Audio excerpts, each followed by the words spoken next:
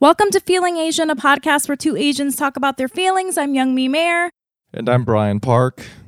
We're recording on Christmas Eve. I'm in a festive mood. Do you see my tree behind me? If you're watching on YouTube, I have an eggnog. And I am coming at you live from my parents' place. And there's no decorations in my room. I look like I am in a hospital. I'm going to have diarrhea. This is like full cream eggnog. It's not even like coconut milk eggnog or whatever. Wow. That sounds so foul. And it's not good. I don't know why I did this. I was trying to think of something funny to say, but that's all the best I could come up with is that sounds foul. The truth, which is, it's weird. Why am I drinking it? I don't know. This is our last podcast of 2021, Youngmi. I know, and you know, we thought we'd make it special. We've never done this before. We're doing a annual roundup of our favorite clips from the last year. Let's take what's that called? Let's take a trip stroll. down memory lane. A stroll down memory lane. Memory lane. And reflect on some of our favorite moments on this podcast. From the last year. A horrible year, 2021. But I have to say, I'm really proud of us. You know, today, Brian, by the time this comes out, the listeners will have seen, today it came out on CNN. We are one of the top podcasts discussing race or something. It came out today. Did you know that? Yeah. It's caked into how I'm feeling today, but okay. We were named one of the podcasts that answered this year's biggest questions. And that's a high honor. There were a lot of questions this year. There was a lot of questions. And, you know, we wanted to... I'm actually really glad that came out because, like, a lot of the clips that we discussed today are going to be those sort of clips. But before I embarrass myself, let's do the Patreon shout-outs because I don't know what I'm doing, and then we can get to the episode. Let's do it. Okay, so listeners, thank you for your continued support throughout this past year. But for those of you who are still wondering if there's other ways you could support us, you can do so on Patreon at patreon.com/feelingasian. Any donation amount goes a long way for the production of this podcast. Check it out. We offer different subscription tiers, but any donation amount gets you a shout out on the podcast. And let's jump right into them, Youngmi. Are you ready? Yeah. For our last Patreon shout out roundup of 2021, Woo. Our first shout out goes out to Tien Nguyen. This to me, I feel like this person has like a startup, like an app person vibe. Yes. Right? Yeah. Very lawful, very smart, very rich. What do you think the app is? I think it's like a fitness app. That's the vibe I'm getting. Oh, fitness app. I was thinking they use their intellect in tech for actual good. It's like a startup that helps underserved communities become more active in with local fitness. Politics. Oh. Yeah. I thought you meant like underserved communities, and we distribute yoga mats and 2-pound weights. That too. Yeah. Right. Well, anyway, Tien, thank you. Thank you for your donation. Next shout out goes out to Charles Rowe.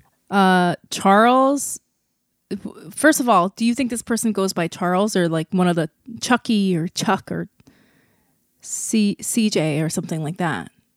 Do you think they just go with Charles? I think Charles. Have you ever met an Asian Chuck? I haven't met a Chuck since 1973, so no. Chuck Rowe. Chuck Rowe. That's a good TV personality name. Damn, I think it's time to bring back the Chuck. Yeah. I kind of feel like this person goes by Chuck. Does Chuck secretly work for E! Entertainment and he's the guy on the red carpet? What's going on, y'all? It's Chuck Rowe here on the red carpet of the Nickelodeon 2021 Children's Choice Awards. That's so believable. Okay, I changed my answer. It's Chuck Rowe 100%. And they work in entertainment. They work in entertainment. Chuck, thank you for your donation. Our next shout out goes out to Margot. Just Margot. Margot. Oh my God. Margot is aloof, hot girl vibes. Yeah, Margot, you can't be You can't not be hot with the name Margot. That's for sure. Very indie. Artsy. Yeah, indie, artsy, perpetually in college. Doesn't matter if she's 47. She's still in art school. And your leather jacket looks so good. Yeah. Margot, thank you. Next Thanks, shout out goes Margot. out to Melody Wang. I love Melody. Melody, the name is so solid. What did I think? But I feel like this person has like a very close-knit family unit. That's the vibe I'm getting. Really gets along with her sister. Okay. I see that. What does Melody do? Melody is a lampshade designer. Okay. There we go. We're back. Yeah, we're back. All Melody right. is a lampshade designer. I believe that. Yeah. Yeah, so Melody, give a hug to your close-knit family for us, and thank you for Happy supporting the pod. holidays. And happy holidays. Our last shout out for 2021 goes out to Quan Chen. Quan Chen. I'm going to go the lampshade route. I think this person is a curtain specialist. They specialize in installing very high-end curtains for like in the homes of wealthy people. And they charge like $100,000 for, you know, like one room for the perfect installation of curtains. Yeah. The world's I'm best I'm seeing that. World's best curtain specialist. installation Therefore, person. extremely rich. However, Quan has incredibly good taste. So, Or like, yeah, maybe something super rich and fancy that we've never heard of. You know how there's like floral arranger people and they charge like $100,000 per floral arrangement because they're like fourth generation. I didn't even know that Japanese existed. That's how Yeah. that's how far removed I am from this world. It's like a rich person thing. They have all these like specialties and they charge a lot of money for it. And it's like this, if you're rich, you would never know, you know? I mean, if you weren't rich. Right. So they are Yeah. arranging flowers at charity galas and Yeah. like tributes for their great-great-grandfather who was one of the first settlers in America. Yeah, they're charging like $1 million a wedding for their floral arrangements. Oh my you know? God. This is this person. That's Can we my- just that's do the that vibe. instead? What if we just bullshitted? What if I was like, yeah, I'm the world's most famous floral? Like, I could just show up looking like this, and people be like, yeah, that person looks like. Yeah, they I would do believe that. it. If you showed up Right? looking just your normal self. Yeah. Right? Yeah. All right. Anyway. Well, let's pack it up, folks. The podcast is done. Young Wee's now going to become a floral arranger for Done. incredibly rich people. I need It was money. a nice ride. Well, once again, thank you everyone for your continued support of the podcast. It really means a lot. And yeah, let's move on from the corporate sellout Patreon vibes and jump into this recap episode, Young Wee. The meat of our podcast. Well, before we do the clips, Brian, how are you feeling? The last episode of the year, Brian Park. I feel really happy and really fucking proud of us. And yeah, that's it. I'm feeling really, really happy and really proud because, you know, Young Me, you mentioned earlier on this episode that our podcast was spotlighted by CNN on some like year-end list of best podcast roundup, whatever. But no. It's Yeah. It's incredibly validating, but I'm also really proud of us because of that list of 10 podcasts, we are the only independent podcast on there. Wow. Look at us. Yeah. And, you know, Wow. it's, we've gotten into a lot of disagreements, ups and downs this past year between us as creative partners. But, yeah, it's really, it's a really awesome feeling to be recognized for all of the hard work because we work really hard on this. Like, Yeah. and it's I'm especially proud of us because, you know, it's just the two of us and we, you know, it's now being recognized by fucking CNN of all places. It's nuts. You know, we don't have any, like, we obviously have like a fantastic team who helps us realize this podcast, but Yeah. you know, it's not like we have the backing of like Spotify or Gimlet Media. Like, Yeah. We're doing it through. This is true DIY collaborative spirit to me. Like, to the listeners who donate to our Patreon, thank you so much, because it really helps us grow our team and reinvest into this podcast, because I love doing it. And I just want to take a moment to reflect on this past year and just to relish like all the hard work that we put into this podcast. So I'm really happy and really proud of us. I'm really glad you brought up the independent thing, Brian, because it is pretty, like we're both of us are like, this is so much work. What are we doing? But we are getting it done. And it is kind of shocking that we are doing this thing on our own that other people have like full blown corporations helping them with. Do you know what I mean? And right. But I just want to shout out our small team that helps us. Yes. Oliver Cho, who is our new sound engineer. You're hearing their work right now. Thank you, Oliver. Thank you. Thank you. And our wonderful video editor, Alex Chan.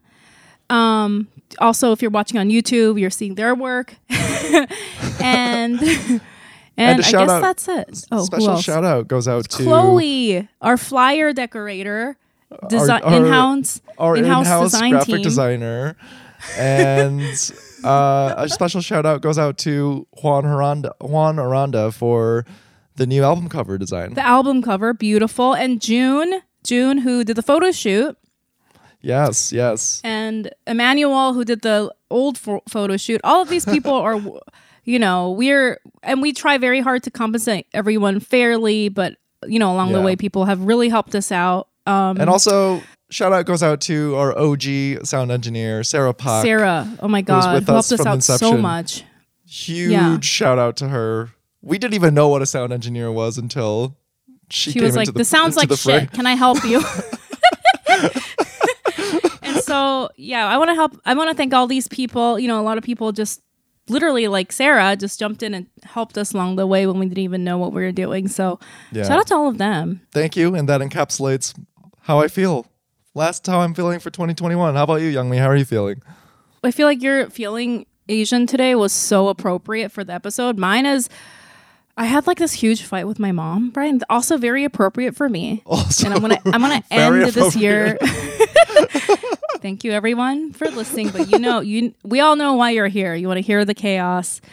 I had the hugest meltdown with my mom, and I just want to this is what I decided what was happening, and I just want to point it out really quick because I know, like a lot of people go through weird emotional stuff during the holidays, and I think last year I talked about how my mom has this tendency to ruin big holidays for me, and so around the holidays I get very nervous around receiving gifts because, just to talk about what I talked about, I think maybe it was even 2 years ago. My mom would give me a gift and then punish me because she felt like she would overspend because my dad would force her to. And then I would open the gifts. I'd be really excited.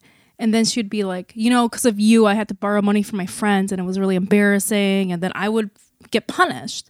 And so as an adult, that came out as me not being able to receive gifts. Like if anyone gives me a gift, I get very cagey and uncomfortable. And so then what happened this year, my mom was like, so I sent you a box of things for Mino. And then I was like, I got a message and it said your box is, I got no message, no slip. And my mom said she got a text saying the box was delivered. And I was like, well, not only is it not here, there's no slip, there's no information. And then I messaged with the tracking number and they were like, we will get back to you. And I never heard back. And I was like, Mom, this is really weird. I don't know what's going on with this box. And she freaked out and she was like, well, I put money in there and what am I going to do? And just getting very emotional. And then I started, I don't know, I had the most emotional response where I literally just broke down. And I was just like, Mom, I can't spend the emotional energy soothing you right now. You're freaking out, you're crying, you're sad. I was like, I never asked you for anything. You've never given me any. She's never really sent me anything. And I was just like, I never, this is why I never ask you for anything, because it's not a gift. It's like, it ends up being me like having to get yelled at and like soothing you, you know what I mean? And emotionally supporting you because you're so upset. And I was just like, I was like, I'm so tired right now. I don't care about the box. Like, I will send you money, like whatever money you lost, I will send it to you, but I just don't have the emotional capacity to deal with you. So I said that. And I said, don't talk to me. Don't like get on the phone and cry and, you know, make this about you like freaking out. I don't have the energy to spend on that. I was like, I'm going to put money in your account, whatever money you lost, I will put it in there. Wow. Just don't ever talk to me. And so then I freaked out to 1,000. And then my mom was like, okay, calm down, relax. Like that's how she responded. Right. And I was like, oh my God, did I just out crazy the crazy? Oh my God, young like I came in hot. I was like, stop, like, and then she was like, okay, never mind, I'm fine. So I was like, oh my God, I feel like I out crazy the crazy. Holy cow, Youngmi. Jeez. Even hearing that story, I was like, whoa, God. I mean, to me, it sounds like, obviously you have a very complicated dynamic with your mom, as you recounted on this podcast. But that it sounds like that reaction was just a buildup of pent up emotion or energy that was there, because obviously, like, for sure, you know, when you send someone money, you obviously want it to get delivered. Like, I would be worried too if I sent a package to someone and it said it was delivered. I'm like, damn, I sent money in there. Fuck. But so here's the thing. Okay, I know I probably sound really horrible, but the backstory is that my entire life has been my mom being extremely emotional and me having to soothe her, right? Right. Which is, it's okay now that I'm 37 and she's 60, that she's emotionally frail. But this was happening when I was like 5 years old. Like my mom would have an emotional breakdown in public and I would have to be like, it's okay, everything's okay. And what that led me to becoming is like, in every situation, I'm like, before I can think about my emotions, I think about everyone else. Like if something bad happens, you know, let's say I get in a car accident, like my instinct is to be like, oh, is everyone okay? Before even like thinking, oh my God, my legs are broken or whatever. I'm like, is everyone else okay? And then later I'll be like, oh my God, my legs are broken. You know what I mean? No, I totally get it too. Yeah. So I think as an adult, I'm like, I can't do it anymore. You know? Right. Like, and especially with things like packages in New York. Yeah. For whatever reason, sometimes they get stolen or they get delivered to the wrong apartment. Yeah. These are things that are completely out of your control, you know? But if you're the person sending it, you want to, as the person who's receiving it, you're going to take the blame because it's just, it's important, and you want a reason, like a actual concrete reason for why this important thing did not get delivered, you know? So this is the thing. In my head, the actual situation, I'm okay with. I'm like, okay, a box gets lost or stolen. That's fine. I'll deal with that. It's sad. We lost Christmas gifts for my son. But like the unbearable part for me was the idea that my mom was going to cry and I would have to like come in and like and put my feelings aside, you know, and I have feelings too. Like I was like, dude, you never send my son anything, your grandchild.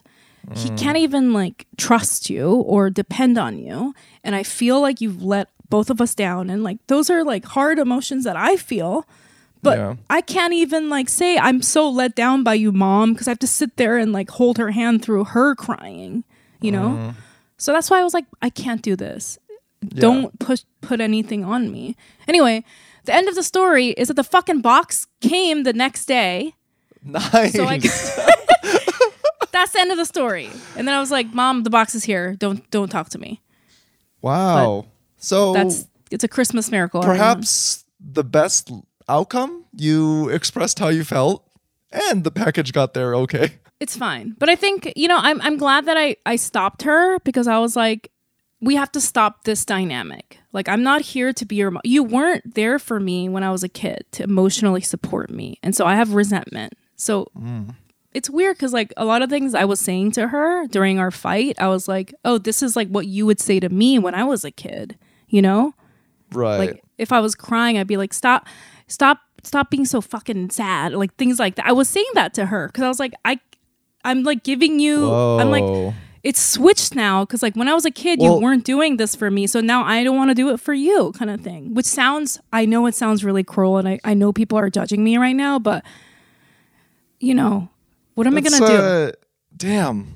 That's I mean, it is reflective of how parent-child dynamics switch Yeah. with age. I mean, I'm sure it happens across many cultures, but even in Asian, especially in Asian cultures, like Yeah. the expectation is for when our parents get old and weak, then you assume the more parental figure position.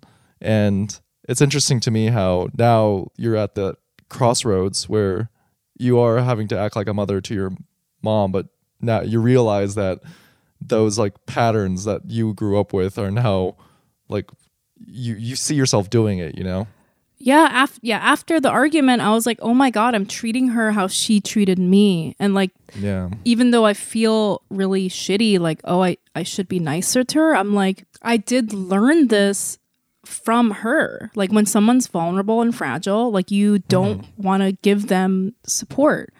And I mean, obviously this is me and my relationship with my mom because there's lots of resentment there, but that's not how I am with my son. It's very different.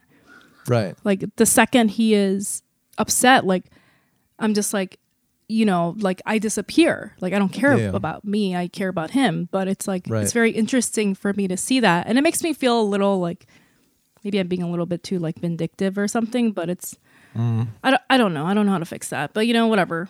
Those things are Yeah. messy. It's still fresh and, you know, you're in process. But it was funny because after I got mad at her, she was almost like nicer. She like didn't really. She was like, yeah, that's like how people should treat each other. she was like, okay, like she's totally fine now. I feel like I drew a messy boundary, but I did draw a boundary, I think. Yeah. Anyway, should we get to our Damn. clips?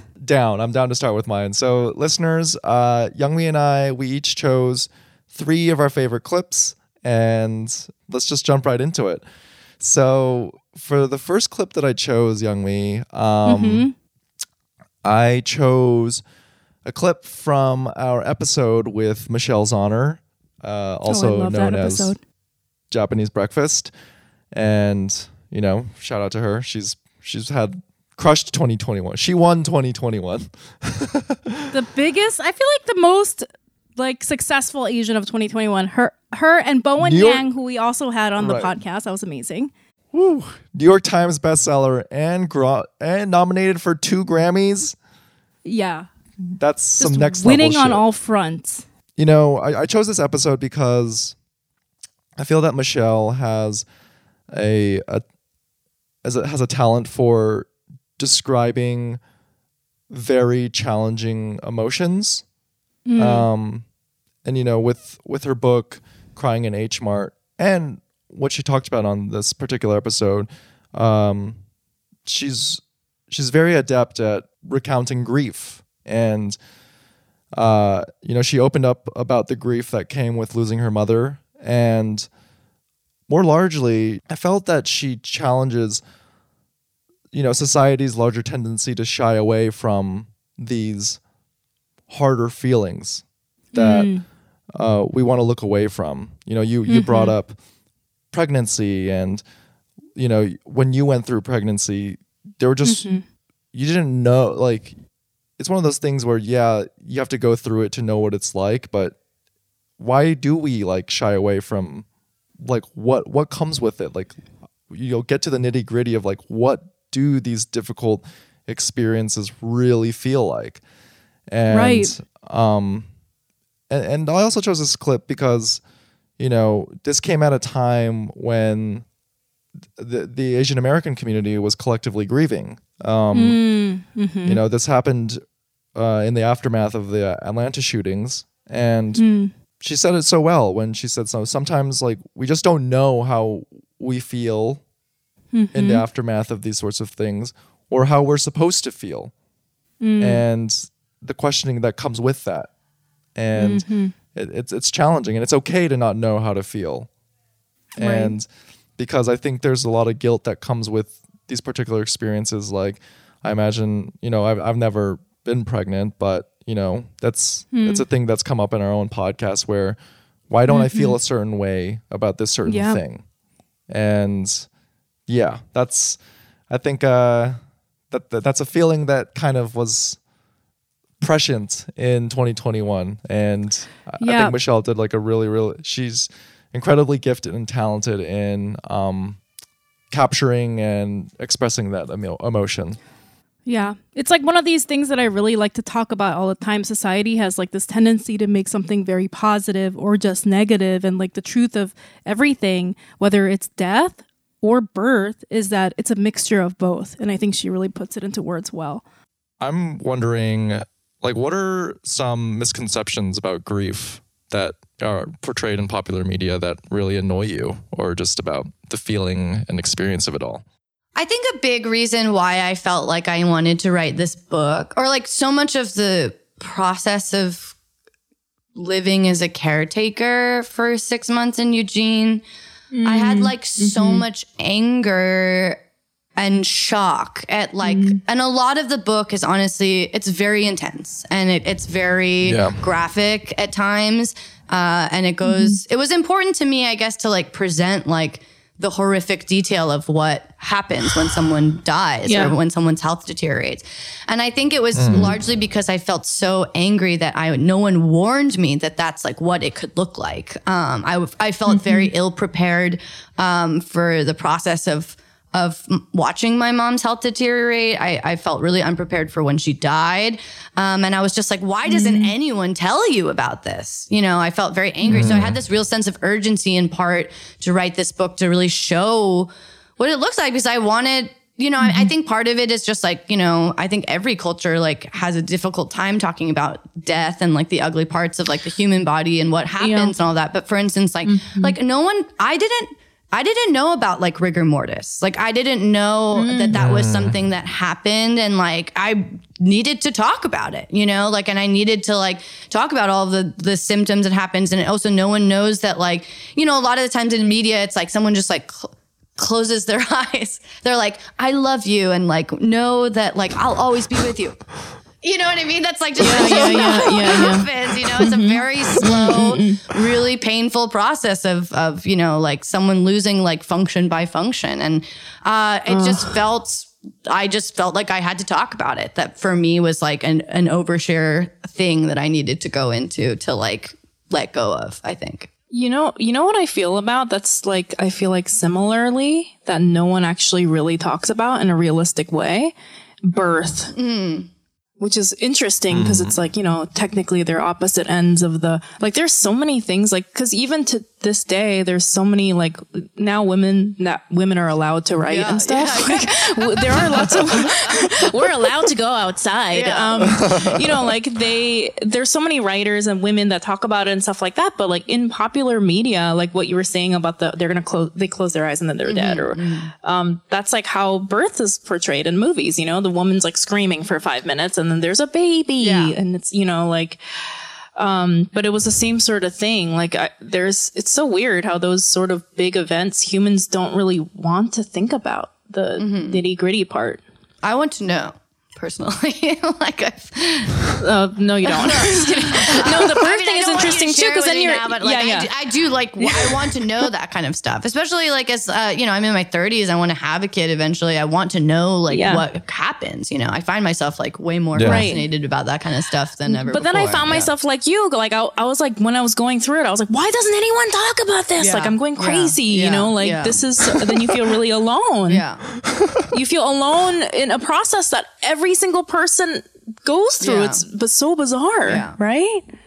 I'm really glad that you wrote about that. Oh, thank you. And the weird thing about grief, no, the thing about the death thing is that it's not even like, because obviously this is like an Asian podcast. It's not even like an Asian thing, really. It's every culture is kind of like, like let's not talk about that. So, you know, that was a personal grief that you were experiencing. It informed your work. And I guess what I'm curious is, in light of recent events, it's palpable. It feels like a lot of Asian Americans in this country are going through like a collective grieving, where like the news cycle is very triggering, and We're all like processing and expressing ourselves in our own ways. And how is that for you?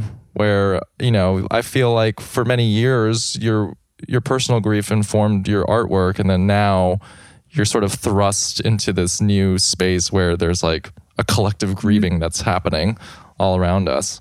Yeah, I mean, it's hard because it's a very different type of grief, you know, and I had like a lot of anxiety of like, how am I, you know, in the same way that grief can happen where you have this anxiety of like, am I feeling the right thing? Did I like love this person enough? Like, I remember when I went to my mom's like funeral, being like, am I going to cry? Like, what the fuck if I don't cry at like my mom's funeral? Like, everyone's going to think I'm this like horrible daughter. And all this anxiety happens. Like, similarly, I think that there's this like real anxiety about like what you're supposed to feel right now. And there's this constant feeling of like, am I not a good enough Asian if I'm not feeling like this certain type of way or talking about this in a certain type of way?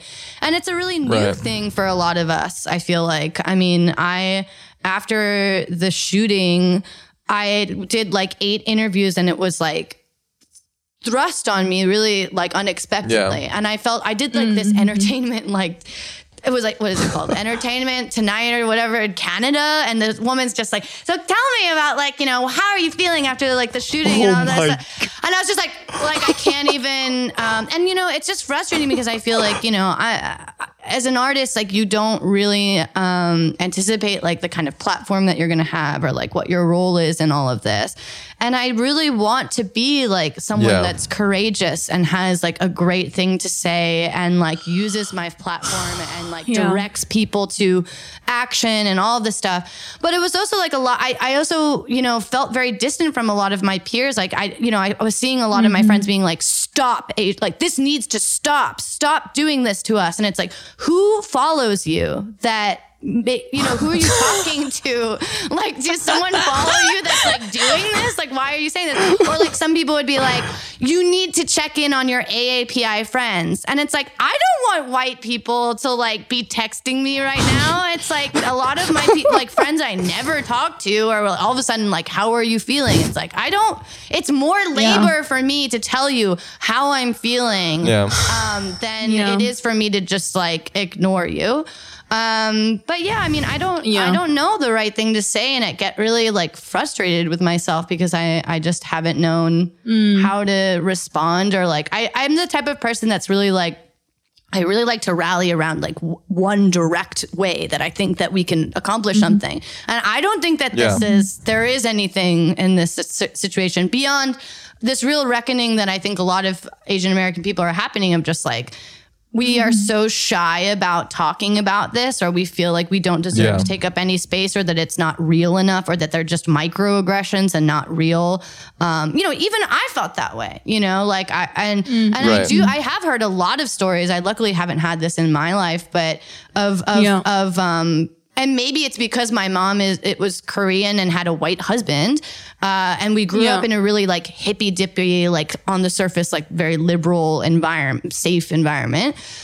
That it might have been different, but I do have a lot of friends who've told me that like their brother or their parents like have been like assaulted in this way. And there are a lot more hate crimes than people are aware of. But I think like, maybe like our parents' generation, a lot of them came here with the idea that like, we're never going to fit in. And this is of course going to happen to us. They had like this kind of expectation of this. And a lot of the younger generation are like, no, I was born here or I was raised here. And like, they have more of this sense of like righteousness and entitlement in a positive way to be like, okay, no, this is not something that we should have to live with, and we should talk about it. Yeah. Youngmi, so kick us off. What is the clip that you chose? Okay, so the first clip that I chose is from our Asian Seeking Asian Therapist episode. It's when we had a bunch of therapists come on the show who are of Asian descent, discussing not only issues that their Asian clients have, but how it felt to be Asian therapists. And the clip that really touched me during that episode was from Sonali Rashatwar, who is known on social media as the Fat Sex Therapist. And they discuss Their specialty is in diet trauma and sexual assault trauma. Diet trauma is something that I had never heard of until I met them. And they discuss the correlation between diet trauma and sexual assault trauma, essentially coming from the idea that is present in a lot of societies, but unfortunately very present in Asian cultures, that your body does not really belong to you and you don't have bodily autonomy, and it belongs to the larger culture. So that blew my mind when I heard them say that. So that's the clip that I chose. I see folks, I know that your question was really about perfectionism and like how I see it show up. How I see it clinically. And I think for the clients who I work with who are South Asian, a lot of times it's rooted in casteism. The perfectionism that we inherit comes from this place of thinking that our body isn't for us to enjoy, but it is something it needs to be controlled or restricted or maintained. And it's something that it needs to be like a project that someone else is proud of. Right. And achievement is very important, right? I'm not like a person. I don't get to have feelings, but I have to excel and I have to assimilate and I have to succeed within capitalism and white supremacy in order to receive conditional praise. That like really hit me so hard. That's so on point. I mean, because, I know that you specialize in diet trauma, and I'm fascinated by that because I feel like, a lot of my humor is about that too, like how I've had so much trauma.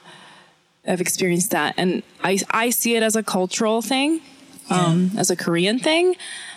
But what you said, that my body is meant for other people to accept, that is, I feel like, such a, not to generalize, but that is such an Asian thing. Yeah. It's one of the earliest ways that we as non-men especially, but people of all genders experience. But it's the way that diet culture and rape culture kind of overlap and look identical. And each of these structures teach us that our body is not our own. That it's for someone else to objectify, someone else to control or dictate what it should look like, what it should eat like, what it should dress like, how it should perform in school.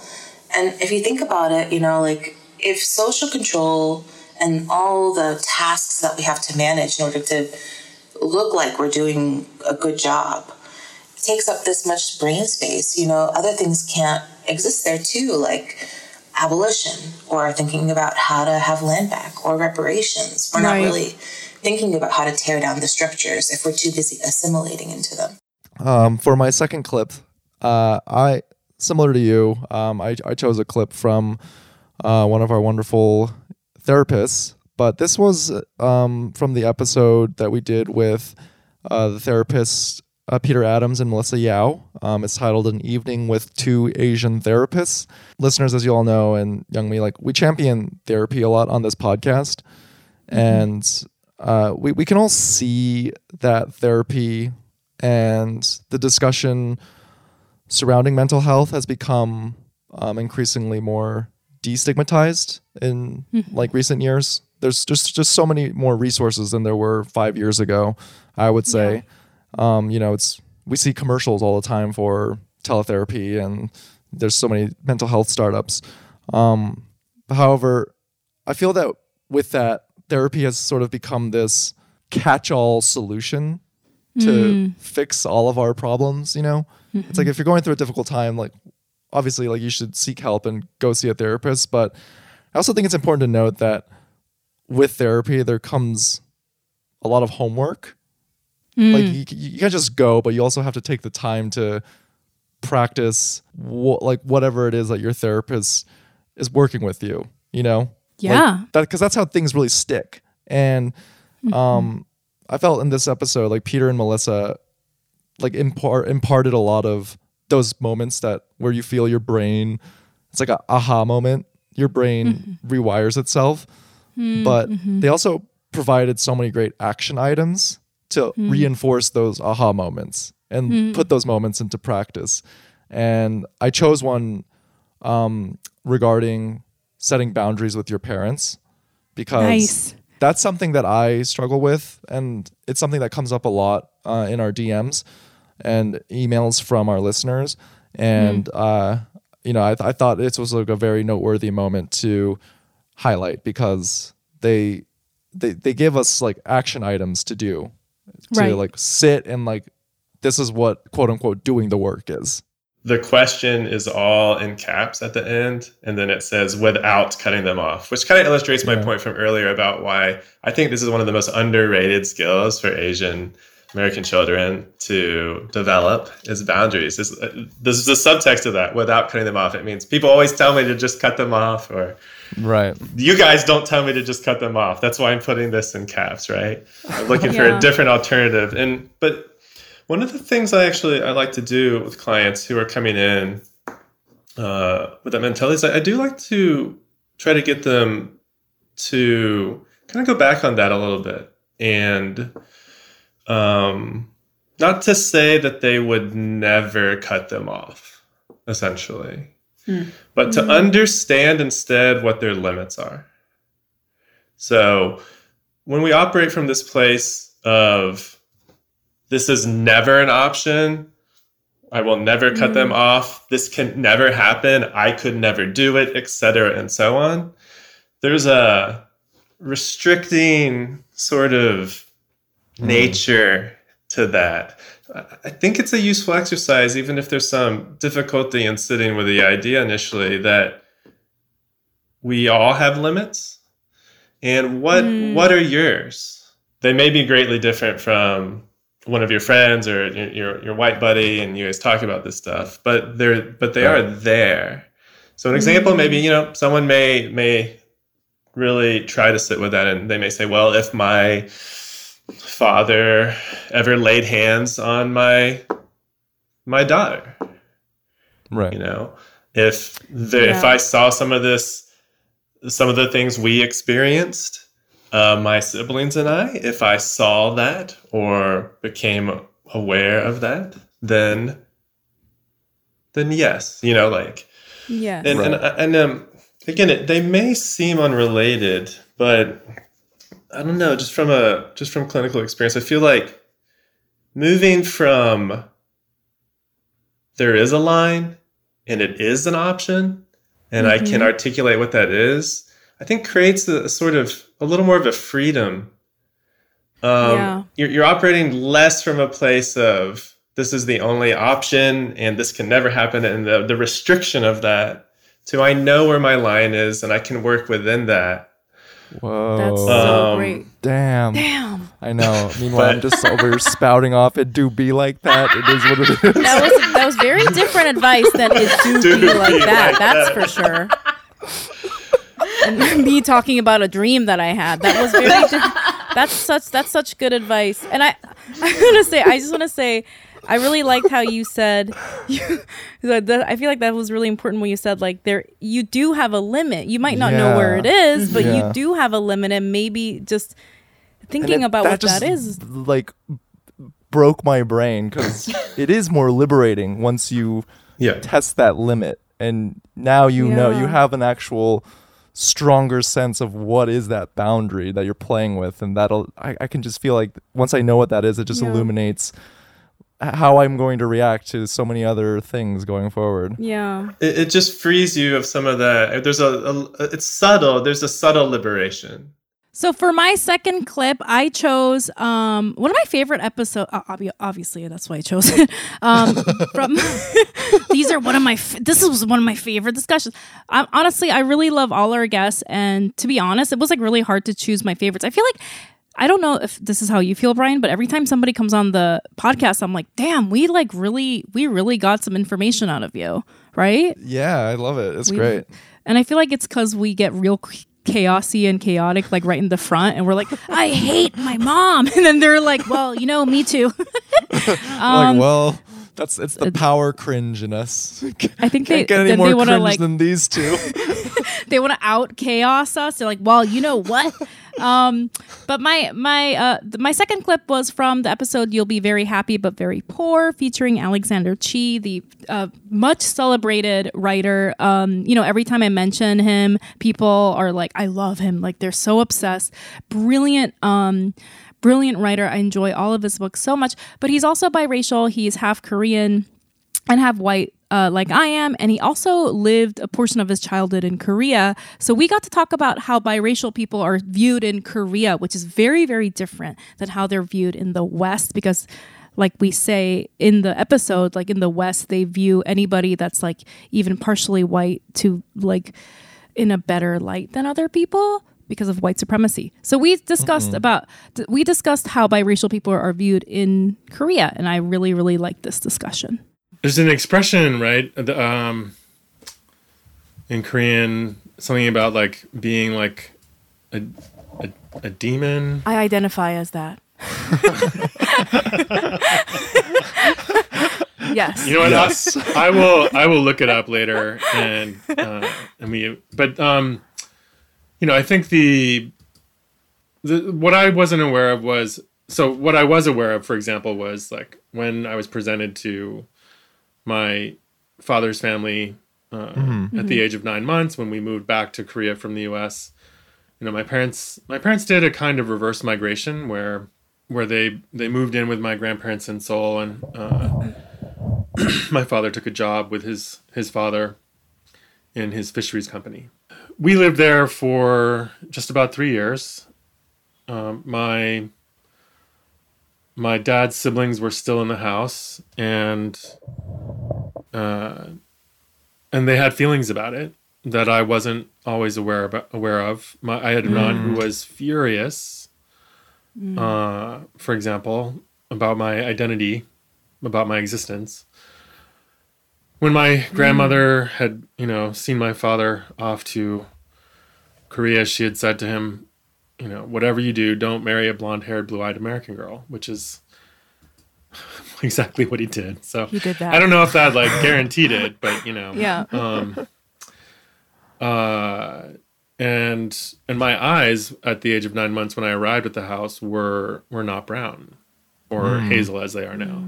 They were a kind of blue that infants' eyes often are. So so when I arrived, I was also like the first male of the 41st like the oldest male with the last name of the 41st generation of Chee, and here I was as an infant with blue eyes. So they were kind of like, it was really Demon. Okay, Youngmi. So for the last clip that I wanted to highlight for this episode, it comes from Bohan Phoenix. And yes. It's in the episode titled Too Foreign for Here, Too Foreign for Home. And, listeners, Bohan Phoenix is an incredibly talented musician and artist who, I feel he really wholeheartedly embraces the pursuit of authenticity. And, his practice as a musician / artist really resonated with me and my own work as a comedian. But for the listeners out there who aren't in a creative field or who work, like a stable job, maybe perhaps in tech or law or public policy, et cetera, or business, I just feel like we can learn a lot from Bohan on how to challenge our own views and work to ensure that they both align with how we want to step forward in the world. Because he talked about the process of realizing how he was exoticizing himself and to not be afraid to start from scratch. But that only comes with constant questioning and really sitting with your work and who you are as a person and how you project yourself in the world. And does that feel right to you? Does it ever feel like it's challenging to convey that, like your story in music so that maybe like American audiences fuck with it and then maybe people in China proper fuck with it too? Because I guess it can, I imagine it must be challenging because your experience is so unique, Yeah, I mean, so Definitely started off rapping, in English. Everything starts with imitation, and I was just trying to impress people with how well I can put together rhymes. Because I thought that was how you get famous. You got to impress people with how you rap.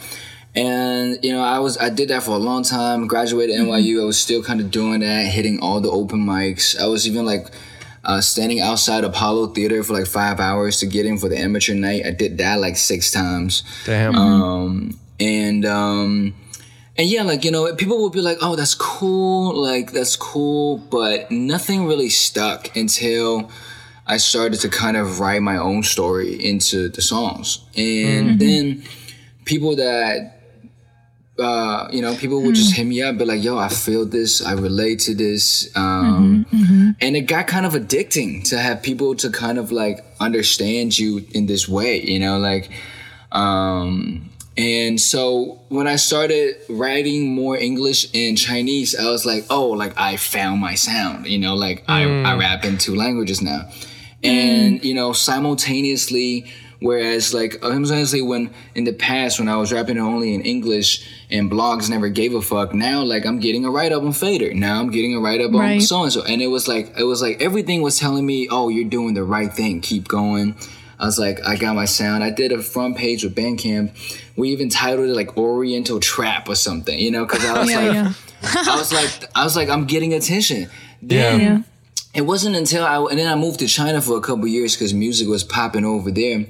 It wasn't until then I realized, oh, what I was doing was exoticizing myself for trying to get attention. And I stepped away from the music and I stopped storytelling because halfway through the song, now I got to switch it up to Chinese just to be exotic, just to be a bilingual rapper. And then when I went to China, I realized, okay, people like me here for the novelty of the perspectives that I have, but my Chinese is not good enough to hang with the local rappers. And as much of a novelty as it is that I switch between English and Chinese, they want to hear their story, And so it was very interesting for me to realize that and then kind of dial it back and be like, okay, am I doing this now because I have a following and I'm worried about which one I need to please, or do I need to go back to when I first started making music and just make music?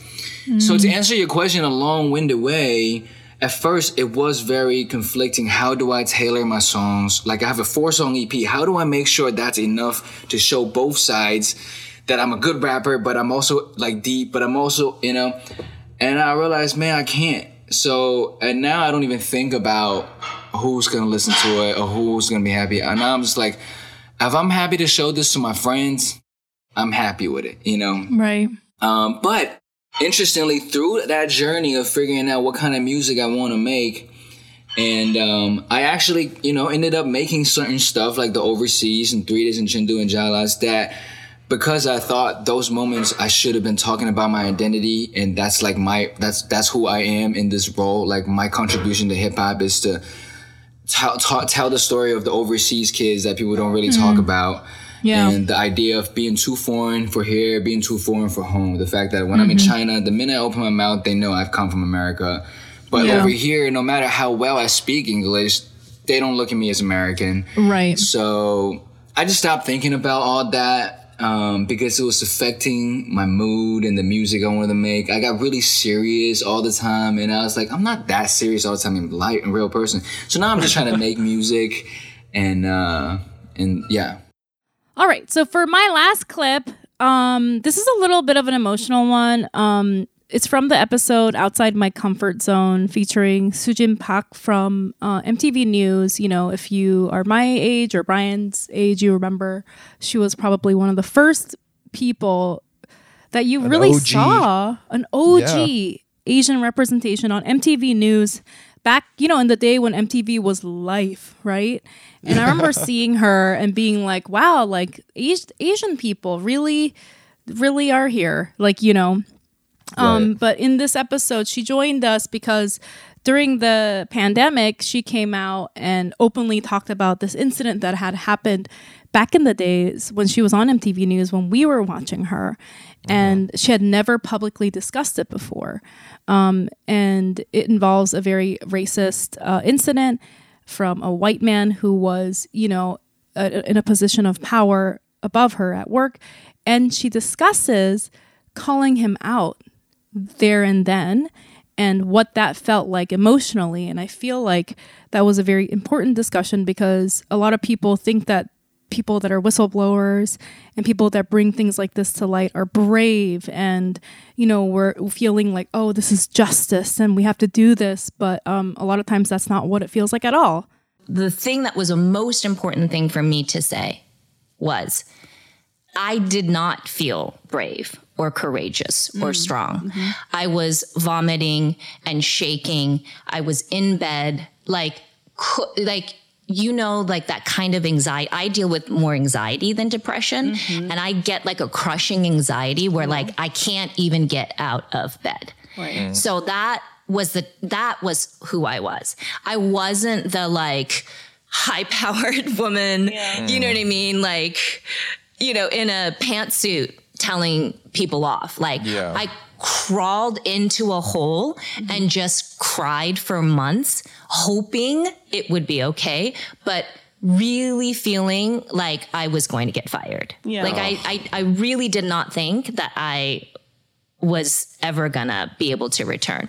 And I say that because I think that we have this impression, if you're in this situation now, that you should be acting some way, that some force of nature should give you the iron will and the strength to say something to that person who every day is pushing you down. And I'm telling you, you don't have to take that on.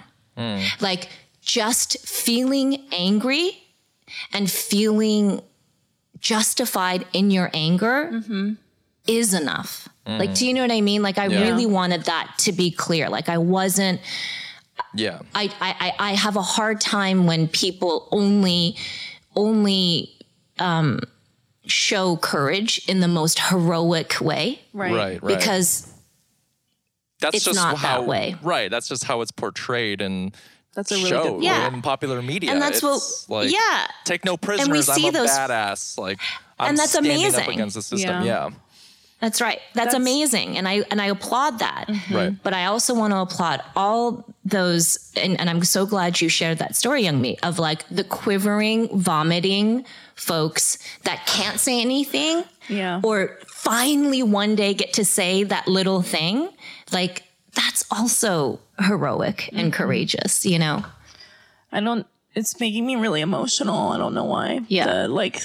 Just to like think, I think, you know, what I want to, because your post, you had so many like positive, you know, so much positive feedback, but I think something about you and like, this is like, obviously I don't know you personally, but like your vibe is like, you just are such a sweet person. Like and I think a lot of people read that from you and it just makes me like, just hearing what you're saying, it just makes me so sad. What a treat it was to do this podcast this past year. Why are you saying it like that? Oh, because I thought this is the end. You're going to become a floral arranger in the Hamptons. Oh, yeah. Yeah, it's it. It's done. I'm going to work for rich people and charge them a lot and just be like, yeah, it's called a bouquet of 12 roses. It's $15,000. That's my new career. Yeah. No, I sorry. I didn't mean to make it sound weird, but like you said, it was really hard for me to choose what my favorite clips were because the initial list that I came up with was there were so many names that I put on it and to whittle it down was really challenging. And you did send a very long list. I also made a list of all the discussions that we had because we had some great discussions this year that we don't have time to discuss, but maybe we should do a part 2 of just all the discussions that we had. We had so many fights. I have to say, just to boil it down, this is what I think was great about our discussions this year. We had so many fights, and some of them were like very serious. But then at the end of it, like no matter what, we were able to talk them through and not get them. Like sometimes we like both of us did get emotional, but then we were able to like reconnect and be like, okay, I'm sorry, I was emotional, and be very I hate this word, but like reasonable. And I'm really proud of us for doing that.